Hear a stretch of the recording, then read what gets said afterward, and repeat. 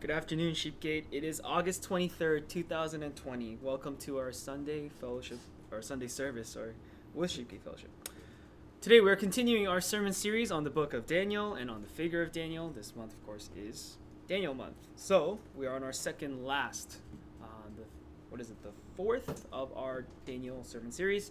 Last week we, of course, observed Daniel chapter 5, where, of course, we read the words, Mene, Mene, Tekel, Upharsin, and where we observed the handwriting on the wall on which Daniel was able to interpret, ending in the death of Belshazzar, the Chaldean king. So today we are picking right up where we left off last week, and we are in Daniel chapter 6. Now I'm going to be preaching on the entire text of Daniel 6, but we're going to read verses 10 to 28. Again, this is probably a familiar story for many of those who grew up in the church, especially Sunday school. This is one of those classic Sunday school stories. If you grew up on VeggieTales, it's a classic VeggieTales episode, right? It's just one of those stories in the scriptures, one of those narratives in scripture that is critical for Christians to read. But just because it's a Sunday school story does not mean that it doesn't hold absolutely fundamental truths for every Christian in any season, at any age of their life. Let's read together Daniel 6, verses 10 to 28. I'll read, you can follow in your Bibles. This is what the Word of God says. Now when Daniel knew that the document was signed, he entered his house. Now in his roof chamber he had windows open toward Jerusalem. And he continued kneeling on his knees 3 times a day, praying and giving thanks before his God, as he had been doing previously. Then these men came by agreement and found Daniel making petition and supplication before his God. Then they approached and spoke before the king about the king's injunction. Did you not sign an injunction that any man who makes a petition to any god or man besides you, O king, for 30 days, is to be cast into the lion's den? The king replied, the statement is true, according to the law of the Medes and Persians, which may not be revoked. Then they answered and spoke before the king. Daniel, who is one of the exiles from Judah, pays no attention to you, O king, or to the injunction which you sign, but keeps making his petition 3 times a day. Then, as soon as the king heard this statement, he was deeply distressed and set his mind on delivering Daniel. And even until sunset, he kept exerting himself to rescue him. Then these men came by agreement to the king and said to the king, recognize, O king, that it is a law of the Medes and Persians that no injunction or statute which the king establishes may be changed. And then the king gave orders, and Daniel was brought in and cast into the lion's den. The king spoke and said to Daniel, your God, whom you constantly serve, will himself deliver you. A stone was brought and laid over the mouth of the den, and the king sealed it with his own signet ring, and with the signet rings of his nobles, so that nothing would be changed in regard to Daniel. Then the king went off to his palace and spent the night fasting, and no entertainment was brought before him, and his sleep fled from him. Then the king arose at dawn at the break of day and went in haste to the lion's den. When he had come near the den to Daniel, he cried out with a troubled voice. The king spoke and said to Daniel, Daniel, servant of the living God, has your God, whom you constantly serve, been able to deliver you from the lions? Then Daniel spoke to the king, O king, live forever. My God sent his angel and shut the lions' mouths, and they have not harmed me, inasmuch as I was found innocent before him. And also toward you, O king, I have committed no crime. Then the king was very pleased and gave orders for Daniel to be taken up out of the den. So Daniel was taken up out of the den, and no injury whatever was found on him, because he had trusted in his God. The king then gave orders, and they brought those men who had maliciously accused Daniel, and they cast them, their children, and their wives into the lion's den. And they had not reached the bottom of the den before the lions overpowered them and crushed all their bones. And Darius the king wrote to all the peoples, nations, and men of every language who were living in all the land.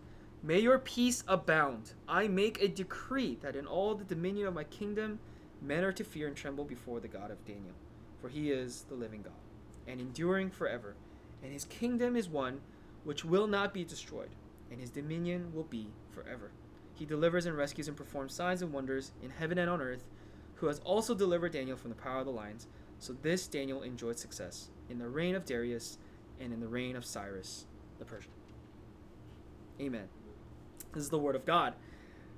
Oh man, lots to pray for, brothers and sisters, as we pray over the text today. I hope and pray that it would speak to you, not me, but the Holy Spirit, into your heart, that you would be compelled and convicted.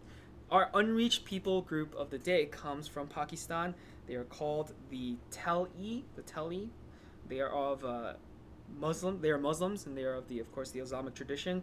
There are about 2.9 million of these people, non-Christian, non-evangelical. We want to pray today for the Teli of Pakistan, 2.9 million of them.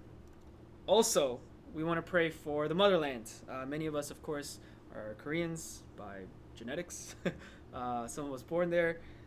There's a lot going on there right now. Of course, there's a lot of COVID stuff going on right now across the world. Schools are starting to open. There's debate over whether that's good or not. But back home, there is unfortunately a crisis. Crisis, not so much with COVID. I think that's going to go under. I mean, eventually, that's going to. I think Korea has proven itself to be able to put those things under control. The more difficult fire to put out right now is the anger against the church. Unfortunately, at the central heart of the COVID outbreak in Korea right now is a church. It's called 제일사랑교회 or Love Church, whatever. I don't know what it is in English. Anyways, they held a conference, if you haven't been keeping up to date, in defiance against some of the government policies, resulting in hundreds of COVID cases and an outbreak across the country. What's worse, they are not cooperating with government officials. They are now considered criminals under Korean law. And unfortunately, a lot of the members of the church are in flee and are refusing to cooperate with government officials to track down and trace the COVID outbreak. And this is, of course, quite unfortunate because the outcry against the church now is monumental. I was talking to a couple of my friends in Korea this morning, and because they're 13 hours ahead of us, no one's at church. No one's coming out to church. So churches are open, but no one's coming out. It's heartbreaking to see that kind of recklessness and irresponsibility from a megachurch in Korea, and it just goes to show that as a church we must be responsible, to act responsibility with our government officials, to be healthy and strong witnesses of Christ, to be good ambassadors of the kingdom of God. That does not mean we bend or bow ourselves to government officials. Of course, Christ is head, but we cooperate in the best of our abilities to make sure the witness of Christ continues where we are. So let's pray for the motherland, praying for Korea this morning and the unfortunate reality that is. Let's pray together. Heavenly Father, we thank you so much. We thank you for the opportunity this morning to gather together around the Word of God in Daniel 6. May it move and compel our hearts. May it teach us. May it feed us. We pray for the Teli of Pakistan. We pray, O Lord, that the missional efforts and works that are happening in Pakistan, through the few Christians that are there and the missionaries that are present, that the gospel of Jesus Christ would be preached. That 2.9 million of these people would come to know and understand what that gospel entails. Whether they accept, whether they receive, whether they truly open their hearts. That's on your end, God. But all we want are for our messengers of the gospel to be present and preaching boldly and fearlessly in that land. God, we also pray for Korea. We pray, Lord Father, for the unfortunate circumstance that the church finds itself in through the irresponsible acts of a few people. Only you can be, of course, judge of them, whether they were acting with good intent or whether they're not. Father, we pray for the Christians in Korea right now who are undergoing incredible scrutiny, who are undergoing unbelievable amount of criticism. The Father, this is in a sense the modern perseverance of the church, the modern persecution of the church.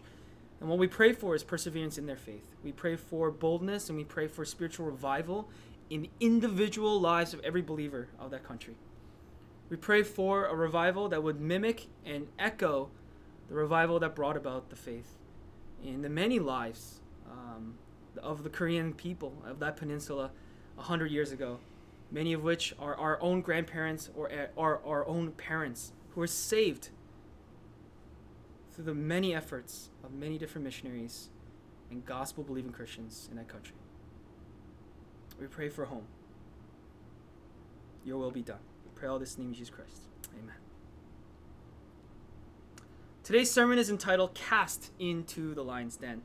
I want to just quickly parallel, people are going to draw these comparisons, but with what's happening in Korea right now with the church, people are going to say, well, what's so different about that and what's happening in California with John MacArthur's church? If you don't know, an update on John MacArthur's church, Grace Community Church has been giving legal permission to gather because they are standing on constitutional rights. Of course, they are in a sense defying government law, but they're defying government law on the premise of government law, right? So that's different from what's happening in Korea. In Korea, you have an act of defiance, and then once you're caught and once you're in a situation where there is a COVID outbreak, they're not acting responsibly, right? And so that's the difference, right? I think that's a huge difference in what's happening in California, in what's happening in Nevada, and what will be happening probably here in Toronto if there's a second wave, depending on what policies will be placed on religious institutions. Today's sermon is remarkably important for us to understand truthfully in light of what season we are in the church, especially as we observe what's happening in Korea right now. Cast into the lion's den. What we're going to see here today, if you forget everything else, is the unbelievable consistency of perseverance in the heart of Daniel. Let's go into the word. Following Belshazzar's death at the end of chapter 5 and Babylon's fall to the Medo-Persian Empire, a man named Darius is given rule over the former state of Babylon. History has no record archaeologically of a king named Darius, but it was common in these times that kings had multiple names that different people groups would refer to them as, right? So there would be a series of names for different kings, okay?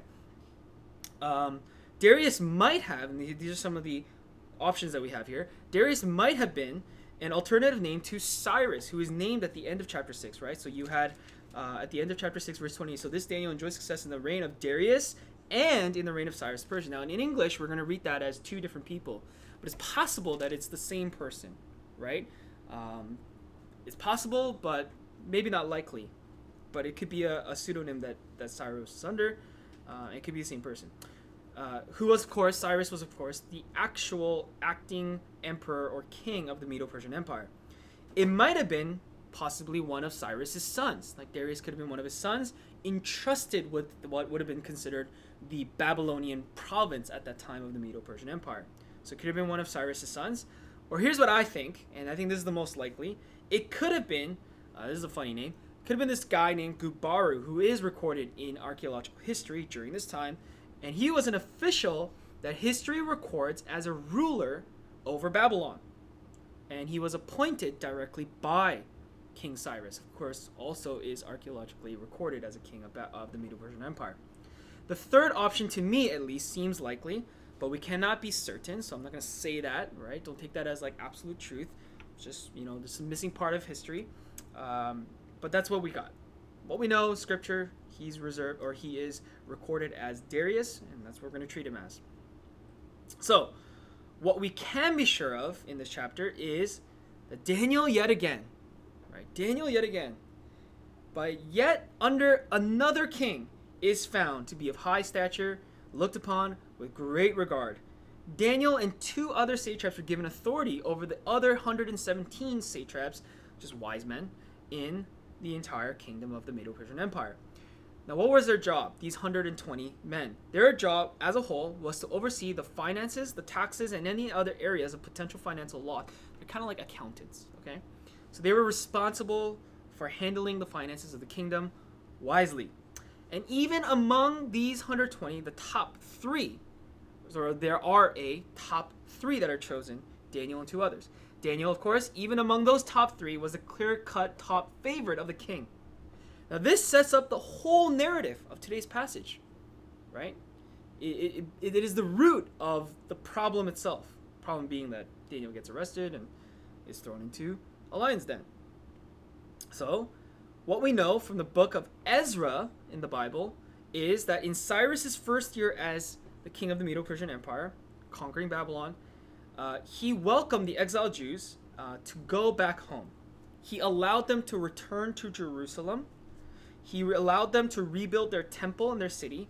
He allowed them to restore their religious practices and traditions, and he allowed them to return the stolen treasuries of the temple back into the temple of God. So this is the beginnings of course, the story of Nehemiah, the story of Haggai, right? The story of Malachi, or is it Micah? All of that, right? So you get sort of those prophets, those minor prophets that come out, and those stories of the rebuilding of the temple post-exile, post-Babylonian exile, right? These, of course, are events that are recorded in prophecy before they happen in the book of Isaiah, in the book of Jeremiah, in the book of Ezekiel. All of these things already prophesied, right? So what we know is, so God is like overseeing all of these events. Daniel, let's think about it. Daniel, a Jewish man, is found in high regard. The king, probably observing Daniel, and of course, when you read the story, you can understand that Darius was in love with Daniel in a sense, probably saw good things about him, reported it back to Cyrus, and thus Cyrus had a good image of the Jews, and thus allowing them to return home. Now, we can't conclude these things, but I'm just saying, I'm trying to connect the dots here, right? So most likely was the case. Not only that, Daniel was the leader, basically, in charge of the financial handling of the kingdom. So you're allowing treasuries to return home. You're allowing things to return back to the temple where they belong. You're allowing the Jewish people to be able to have the finances to even rebuild some of their homes as well as the temple and the city of Jerusalem.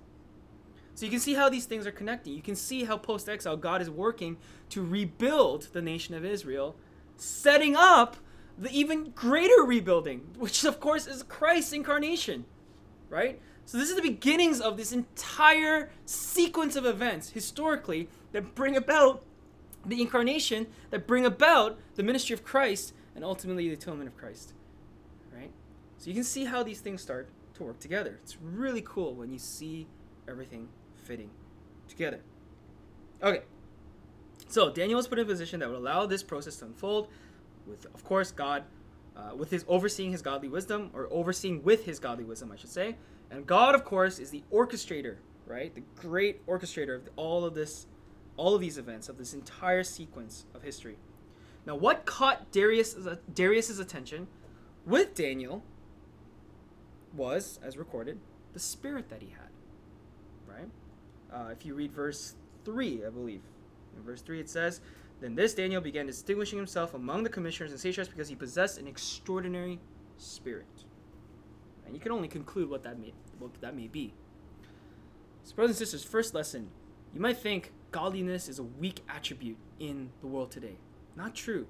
You know, all throughout Scripture and all throughout human history, godliness, holiness, and adhering to godliness in your life and demonstrating those attributes and those characters and what Paul would refer to as the fruits of the Holy Spirit in your life are actually very attractive attributes, even to the sinner. So Daniel catches some attention here, right?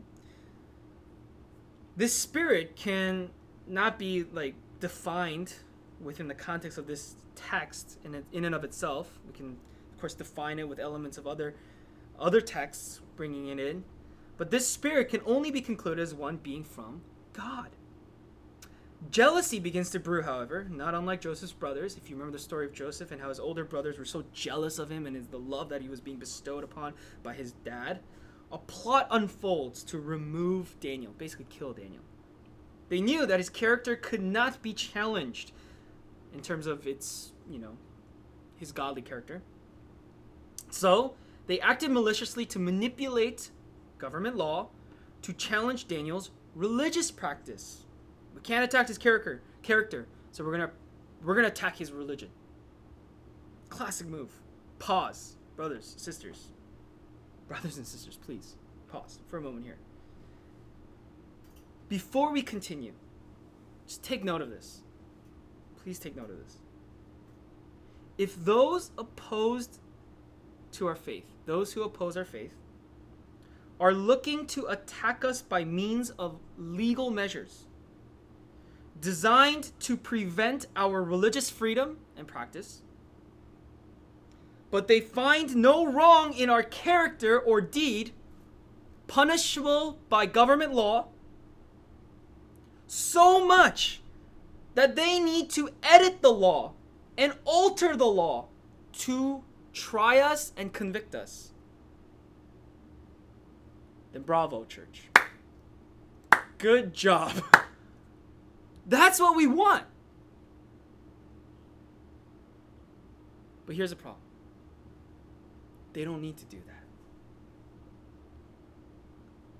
Not today. Not in 2020. It's too easy to just attack the character of every Christian. That's what I get out of this. This is the challenge for us. Here's my challenge for you today. Let's make the world attack us by these means. They need to resort to this kind of pettiness to get at us. The king is, of course, manipulated. He has no idea what the intentions and plans of these people are for the plotting of these men and their evil intent. Regardless, the deed is done, and Daniel is now put in a position where his faithfulness and obedience will be challenged yet again. Decree is done. It's very much like the story of Esther. If you remember the king who decrees, he's kind of manipulated. He makes a decree. Unfortunately, he doesn't know his wife is Jewish, right? And then all of a sudden, his entire wife's people group are going to die because of his own decree. And then she has to come up with a plot to all that stuff, right? We studied the book of Esther a couple years ago. Same thing here. So that's the story. We're set up there. Let's look at the text. Verse 10. The pattern of Christian living. The habits of faithful life. The tenacity and relentless, unwavering godliness in the believer's life supersedes any earthly authority. Governments and kings can affect the fringes of Christian practice, but may it never cease it. They can tell us you can only have 30% in the room. They can tell us that you need to sanitize. They can tell us that we need to have all these measures and all this distancing and all these things in place for us to worship, but they cannot cease the worship. It cannot be so. Only when they say churches must close your doors, stop worshiping, can we then stand on the grounds of Scripture and say, you are not our authority. We will not cease. You know who's really good at challenging government officials on the grounds of religious freedom and practice? Not Christians, but Muslims. I remember a few years ago, oh my gosh, I'm so sorry, it's not even a few years ago. It was so long ago, it was like 10 years ago, when I was in university. I remember these ads that the local Canadian group of basically atheists, there was a prominent group here who's trying to advocate for atheism, and so they bought off all these banners and Subway ads and TTC ads, and basically it just said, there is no God, stop worrying about it, just live your life. That was the message of the banner. That was actually word for word what was written on these things. There is no God, stop worrying about it, just live your life, right? And this was plastered all over the city of Toronto, right? And one day they just disappeared. So I wondered, I'm like, what was this? Like, where did it go? Turns out the Muslim group of Canada, like some prominent group of local Muslims, fought on the grounds of they viewed this as an attack on their religiosity, and they fought this, right, in Parliament basically, or I guess in City Hall, and all of these ads were removed. Where was the church?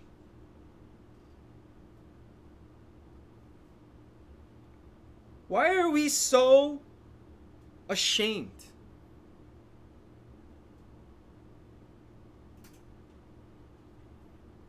You know what I find extraordinary about Daniel is he doesn't pray when the government tells him he can pray. He doesn't pray because he's in a bad situation.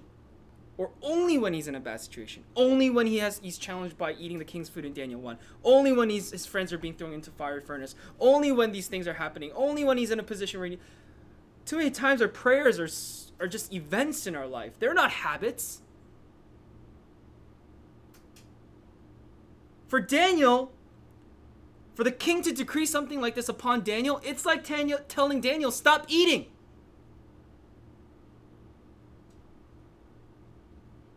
And Daniel just wakes up and goes, oops, I ate breakfast.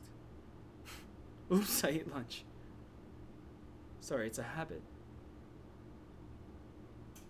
You ever tell an alcoholic or a smoker to stop drinking or smoking? It's really hard to get them to quit. You ever tell a Christian to stop praying? It should be hard to quit praying.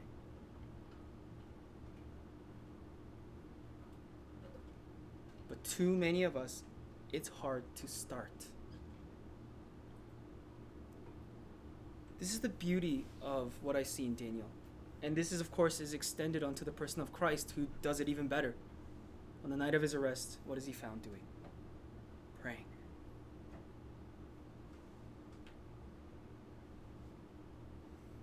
If I ever have the unfortunate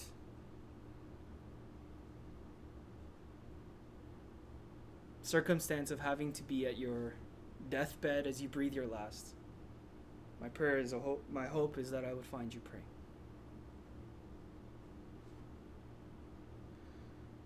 Daniel continues to demonstrate his faithfulness to God, unhindering in the face of authority. He didn't have to think about it. He didn't sit down and go, oh yeah, that king's decree. Should I pray today? Opens his window, gets on his knees, he prays.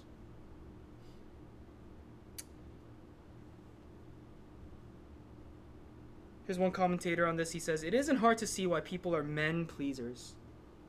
It seems as if people have the power to hire or fire us, to break our hearts, to slander us, to make our lives generally miserable. The power to obey God and stand for him comes from a settled understanding that it is really God who is in control. Daniel McLaren on this text writes this: unless you are prepared to be in the minority, and now and then to be called narrow, fanatic, and foolish, and to be laughed at by men because you will not do what they do, but abstain and resist, then there is little chance of you ever making much of your Christian profession. That's a challenge. It's not a rebuke. I want to challenge you on that. Build good spiritual habits.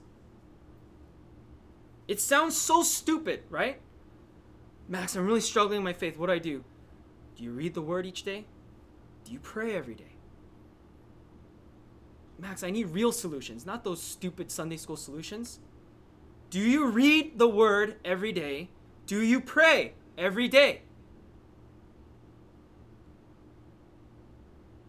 It's like going to a doctor and saying, I'm always hungry and thirsty. What do, doctor? Do you drink water every day? Do you eat every day? That's a stupid thing to ask. Tell me, why am I thirsty and hungry? I don't know who's stupid.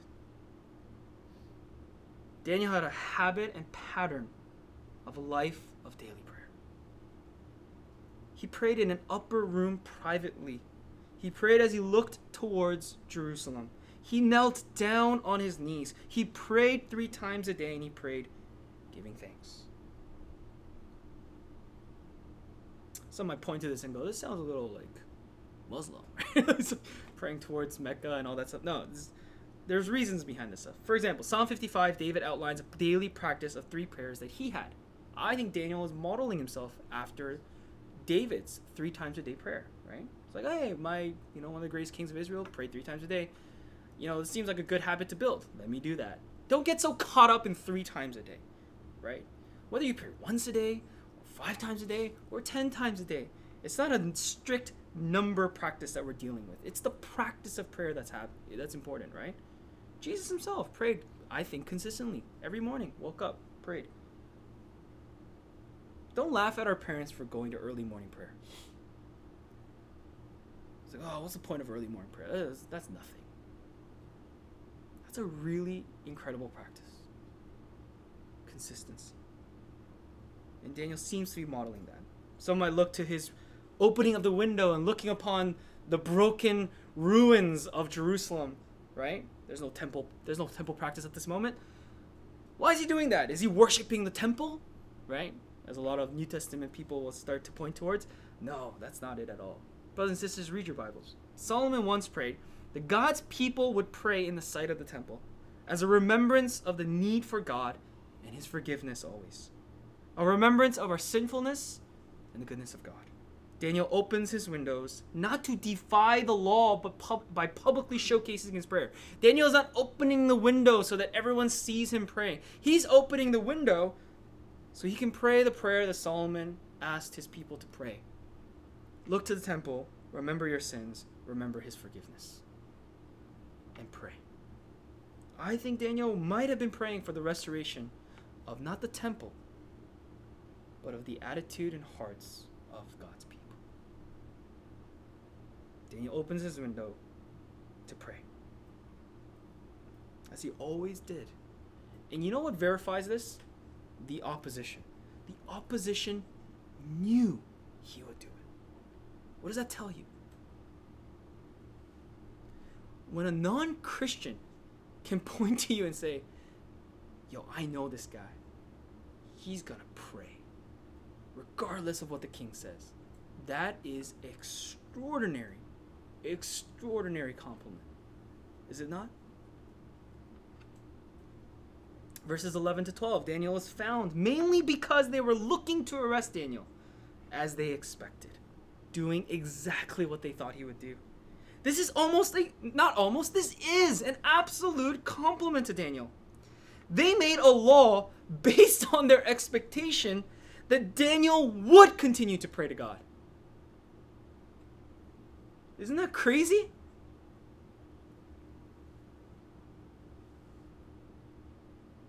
That's like the modern government going, how do we get rid of all these dang Christians? Oh, let's make a law that prohibits them from gathering. And when they do, we'll get them. Right? But how sad would it be if they made that policy and nobody gathered? What does that say about us? What does that really say about us? Can this even be expected of you and I? Verse 13, the charge that was built against Daniel was of total fiction. Daniel had no intention to oppose or disrespect Darius. They were on good terms. Daniel's consistent attributes of faithfulness and loyalty to God are all found throughout the entire book of Daniel. And they're met with imaginary accusations by these men. It is egregious and humorous that the charge against Daniel was built on the expectations of a quality of a godly man. Verse 14, there are many times when our feelings and thoughts are so self-consumed and selfish that only once the realization of the consequences of selfish decisions come to surface, when we face the reality, do we realize the foolishness of our conscience. We are moral monsters in this sense. We live in hindsight as godly men and women. Instead of looking to God's word as a guiding light or a leading compass, the word becomes simply a dose of reality after the matter. How many Christians have you met that say, I really reflected on God's word, and this is where God's word is directing me, and these are the decisions I want to make, even though I feel this way? How many Christians have you met like that? Most of the Christian testimonies are more like this. Dang, I really screwed up. And then I read God's word. And then I realized I screwed up. Right? We live in hindsight. Stop living in hindsight. Use the word of God as foresight to make better decisions in your life.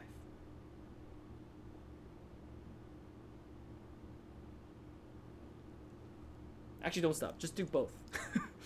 Right? Have a balance of both. But preferably, prevent yourself from sinning. Stop yourself before that. Right? That's my hope for you. It's good, of course, to reflect back and be like, you know what? I should have done that in light of my faith, in light of what God has taught me and what God teaches me in his word. But I would also like for an aspect of your testimony to be, God leads me through his word.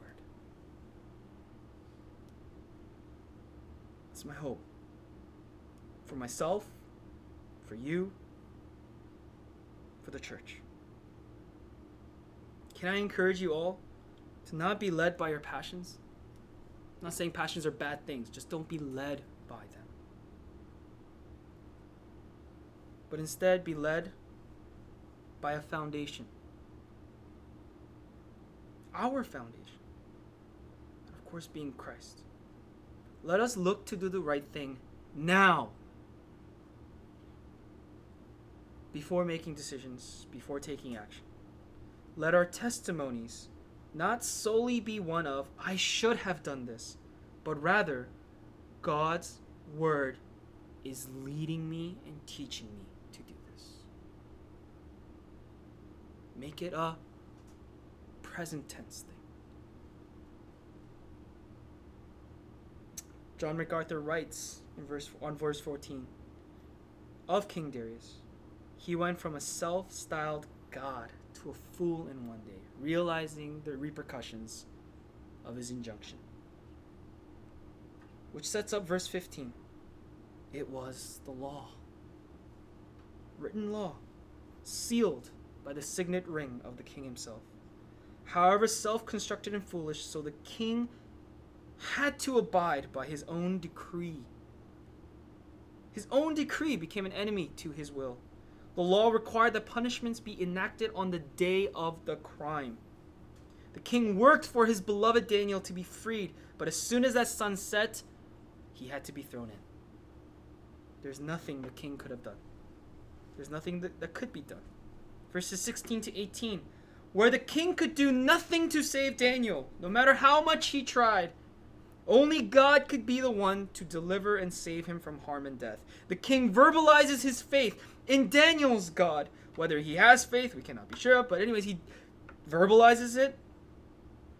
That Daniel's God would deliver him, a faith that certainly came from his observance of Daniel and his servitude of God. We cannot be sure of Darius' own personal faith in God. Whatever the case, what he utters is certainly true. Although here's the irony. The irony is that Daniel needs saving from Darius' own decree. Basically, he's saying this. Hey, I think your God will save you from my law. I'm going to throw you in the lion's den, but I hope he saves you. It is sad that only at the doorstep of death do many of us realize that life is not in our hands, but God's alone.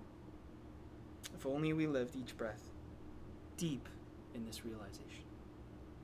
Commentators note on these verses 16 to 18, that the Hebrew word for den is closely tied to the root word to dig, the verbal form. The den was likely a large hole in the ground where captives were lowered or thrown into, and lions would enter through a ramp and a door. The king appropriately seals the den with a large stone. There's two purposes for this. Now, of course, for many New Testament readers, keen Bible readers, you're immediately going to be drawn to the comparisons to Christ's own tomb where it is sealed, right? The tomb is sealed with a stone. But the only real connection here is the intent. Okay? Like in the case of Christ, Darius did not want anybody to enter or exit this den. Okay? He likely knew this, that conspirators that hated Daniel were afoot, and that they would ensure the death of Daniel at any cost, just in case the lions failed. Just in case. Somehow Daniel conquers the lions. Okay, then we'll just go in and we'll just wipe them out and blame it on the lions. Okay? Just in case. Darius wanted to make sure that if Daniel was going to die, it would be by the means of those lions alone. The Jewish leaders also wanted to make sure that the body of Jesus would not be tampered with or stolen in the 3 days prior his death, in order to fabricate a story of resurrection. That's what they were afraid of. That's recorded in the Gospel of Matthew and I think in Luke as well. In simple terms, the stone was a method to ensure a seal from entry or exit. Okay? That's the only comparison we can make. Other than that, that's it. Here's verses 19 to 22. Our crimes of sin are foremost a crime against a holy God. Only when we can be found blameless before him, not by our own deeds, but by the protection of God's deliverance, can we be saved from deserved death. What a prolific image of gospel salvation in this narrative. Secondary is Daniel's blamelessness before the king, King Darius. Although he did indeed break the decree of the king, his heart was not against him in doing so, but rather it was primarily for God. And this gives us a full understanding of how we are to prioritize things in this world. Right? As Christians, you may ask, well, when am I supposed to obey God? When am I supposed to obey government? Only when the government opposes the law of God do you always uphold primarily God. In fact, you should always primarily uphold God, but only when the government opposes the law of God, forcing you to sin, causing you to do something against the will and law of God, do you then oppose the government law? Does that make sense? This is clear. I don't know what the confusion is in the church. Right?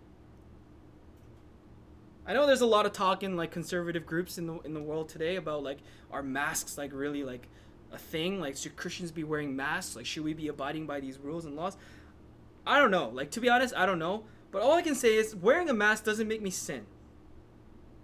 I don't see how wearing a mask is okay. I've seen some ridiculous videos of I don't want to say ridiculous. Am I being mean here?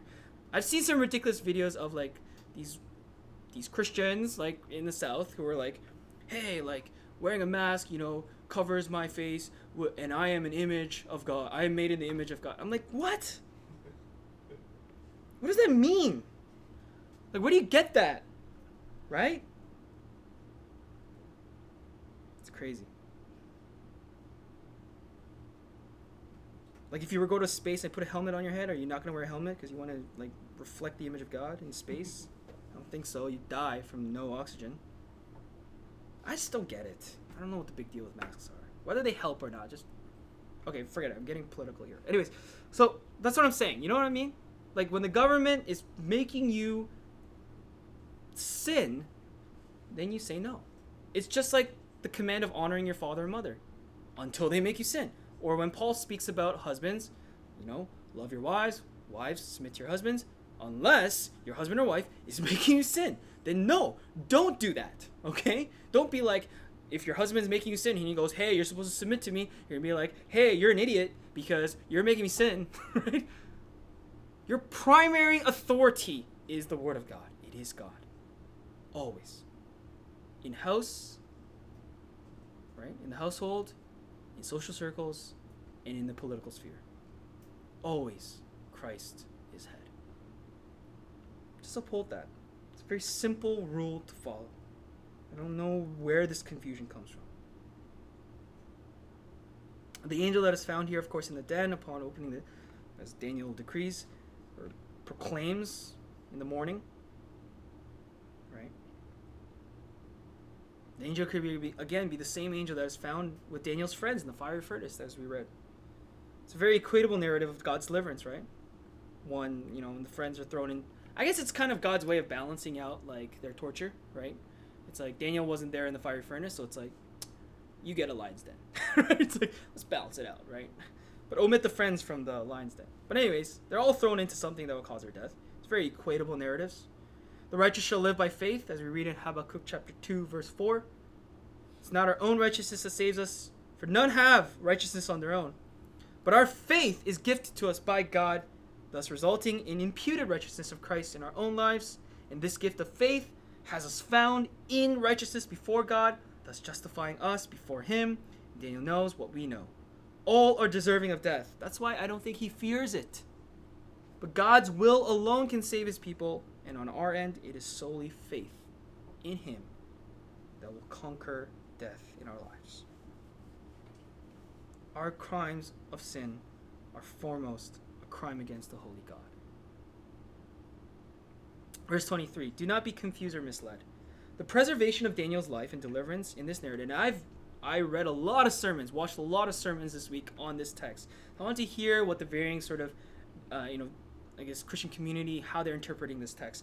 And too many of the sermons I read focused on the fact that Daniel survives. If Daniel died in this story, it's equally an amazing story. Equally.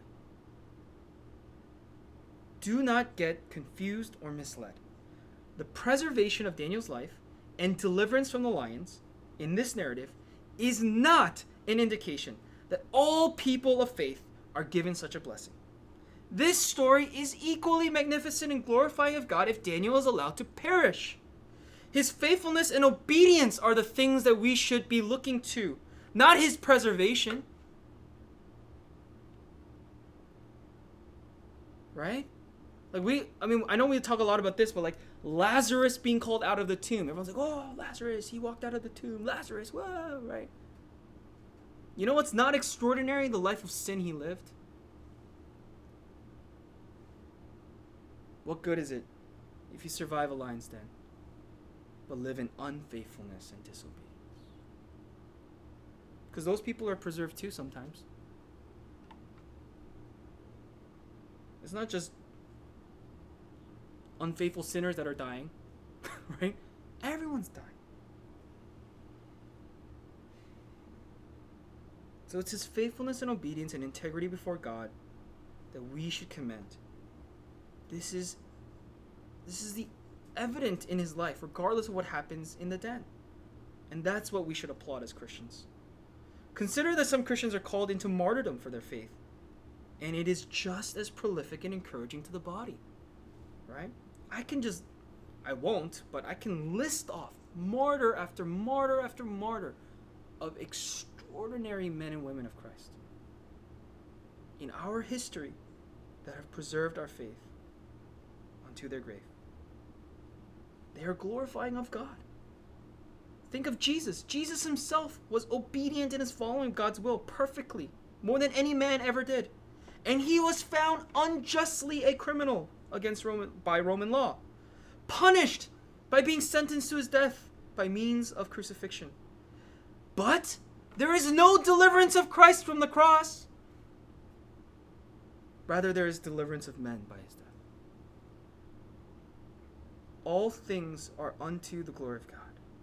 We don't question the means. We look to the purpose. Verse 24. The men who plotted against Daniel lost their lives. Their sins cost not only themselves, but their families as well. This is reminiscent of the sins of Achan, or Pharaoh losing his son in the 10th plague. The judgment of Darius is harsh and it is a stark reminder that sin has incredibly deep costs. Incredible. This verse also verifies the very real danger that Daniel was in with those lions, right? So some people have argued like, oh, was he really in danger? Maybe the lions had no teeth, or like some bogus stuff like that I've read. But this verse 24 verifies it. They're thrown in before they even touch the ground. Their bones are broken. They're dead.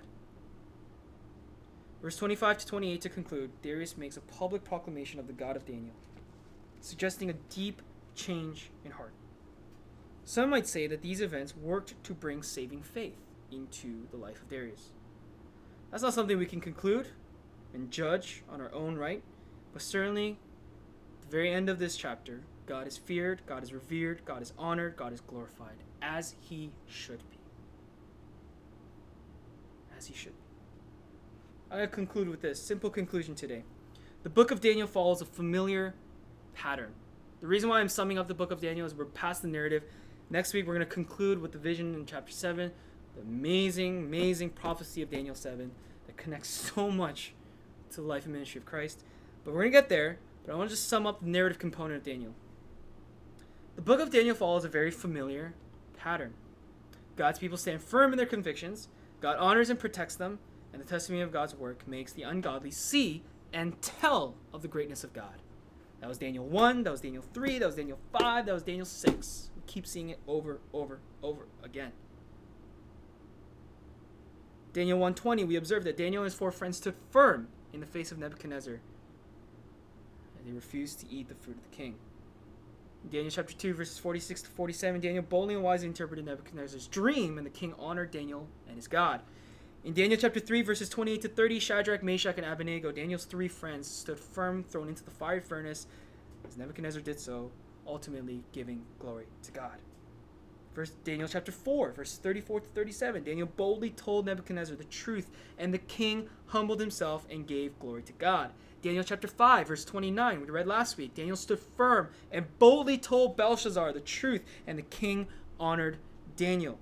And finally today, Daniel chapter 6, Daniel continued to honor, worship, pray to God in the threat of death, and ultimately we have Darius honoring God and giving glory unto him. So what's simpler than this? The point is so simple, right? Do I even need to spell it out for you? When we stand firm in godly conviction and have faith, and we honor God with our lives, even when it costs us everything, I think this will act as a grounds of testimony to others, witness to the non-believing world, and ultimately regardless of the preservation of our life, will be an act of glory unto God. 2 words. Stand firm. Right? Stand firm. Westminster Confessions, chapter 17, article 1, on the perseverance of the saints. They whom God hath accepted in his beloved, effectually called and sanctified by Spirit, can neither totally nor finally fall away from the state of grace, but shall certainly persevere therein to the end, and be eternally saved. And that is my prayer for you today. Let's pray. As we go into time of prayer and reflect on the Word of God, I hope that you have been challenged to stand firm in your faith in the midst of any danger, whether in the form of a fiery furnace or in the form of a lion's den. May we stand firm. Let's pray.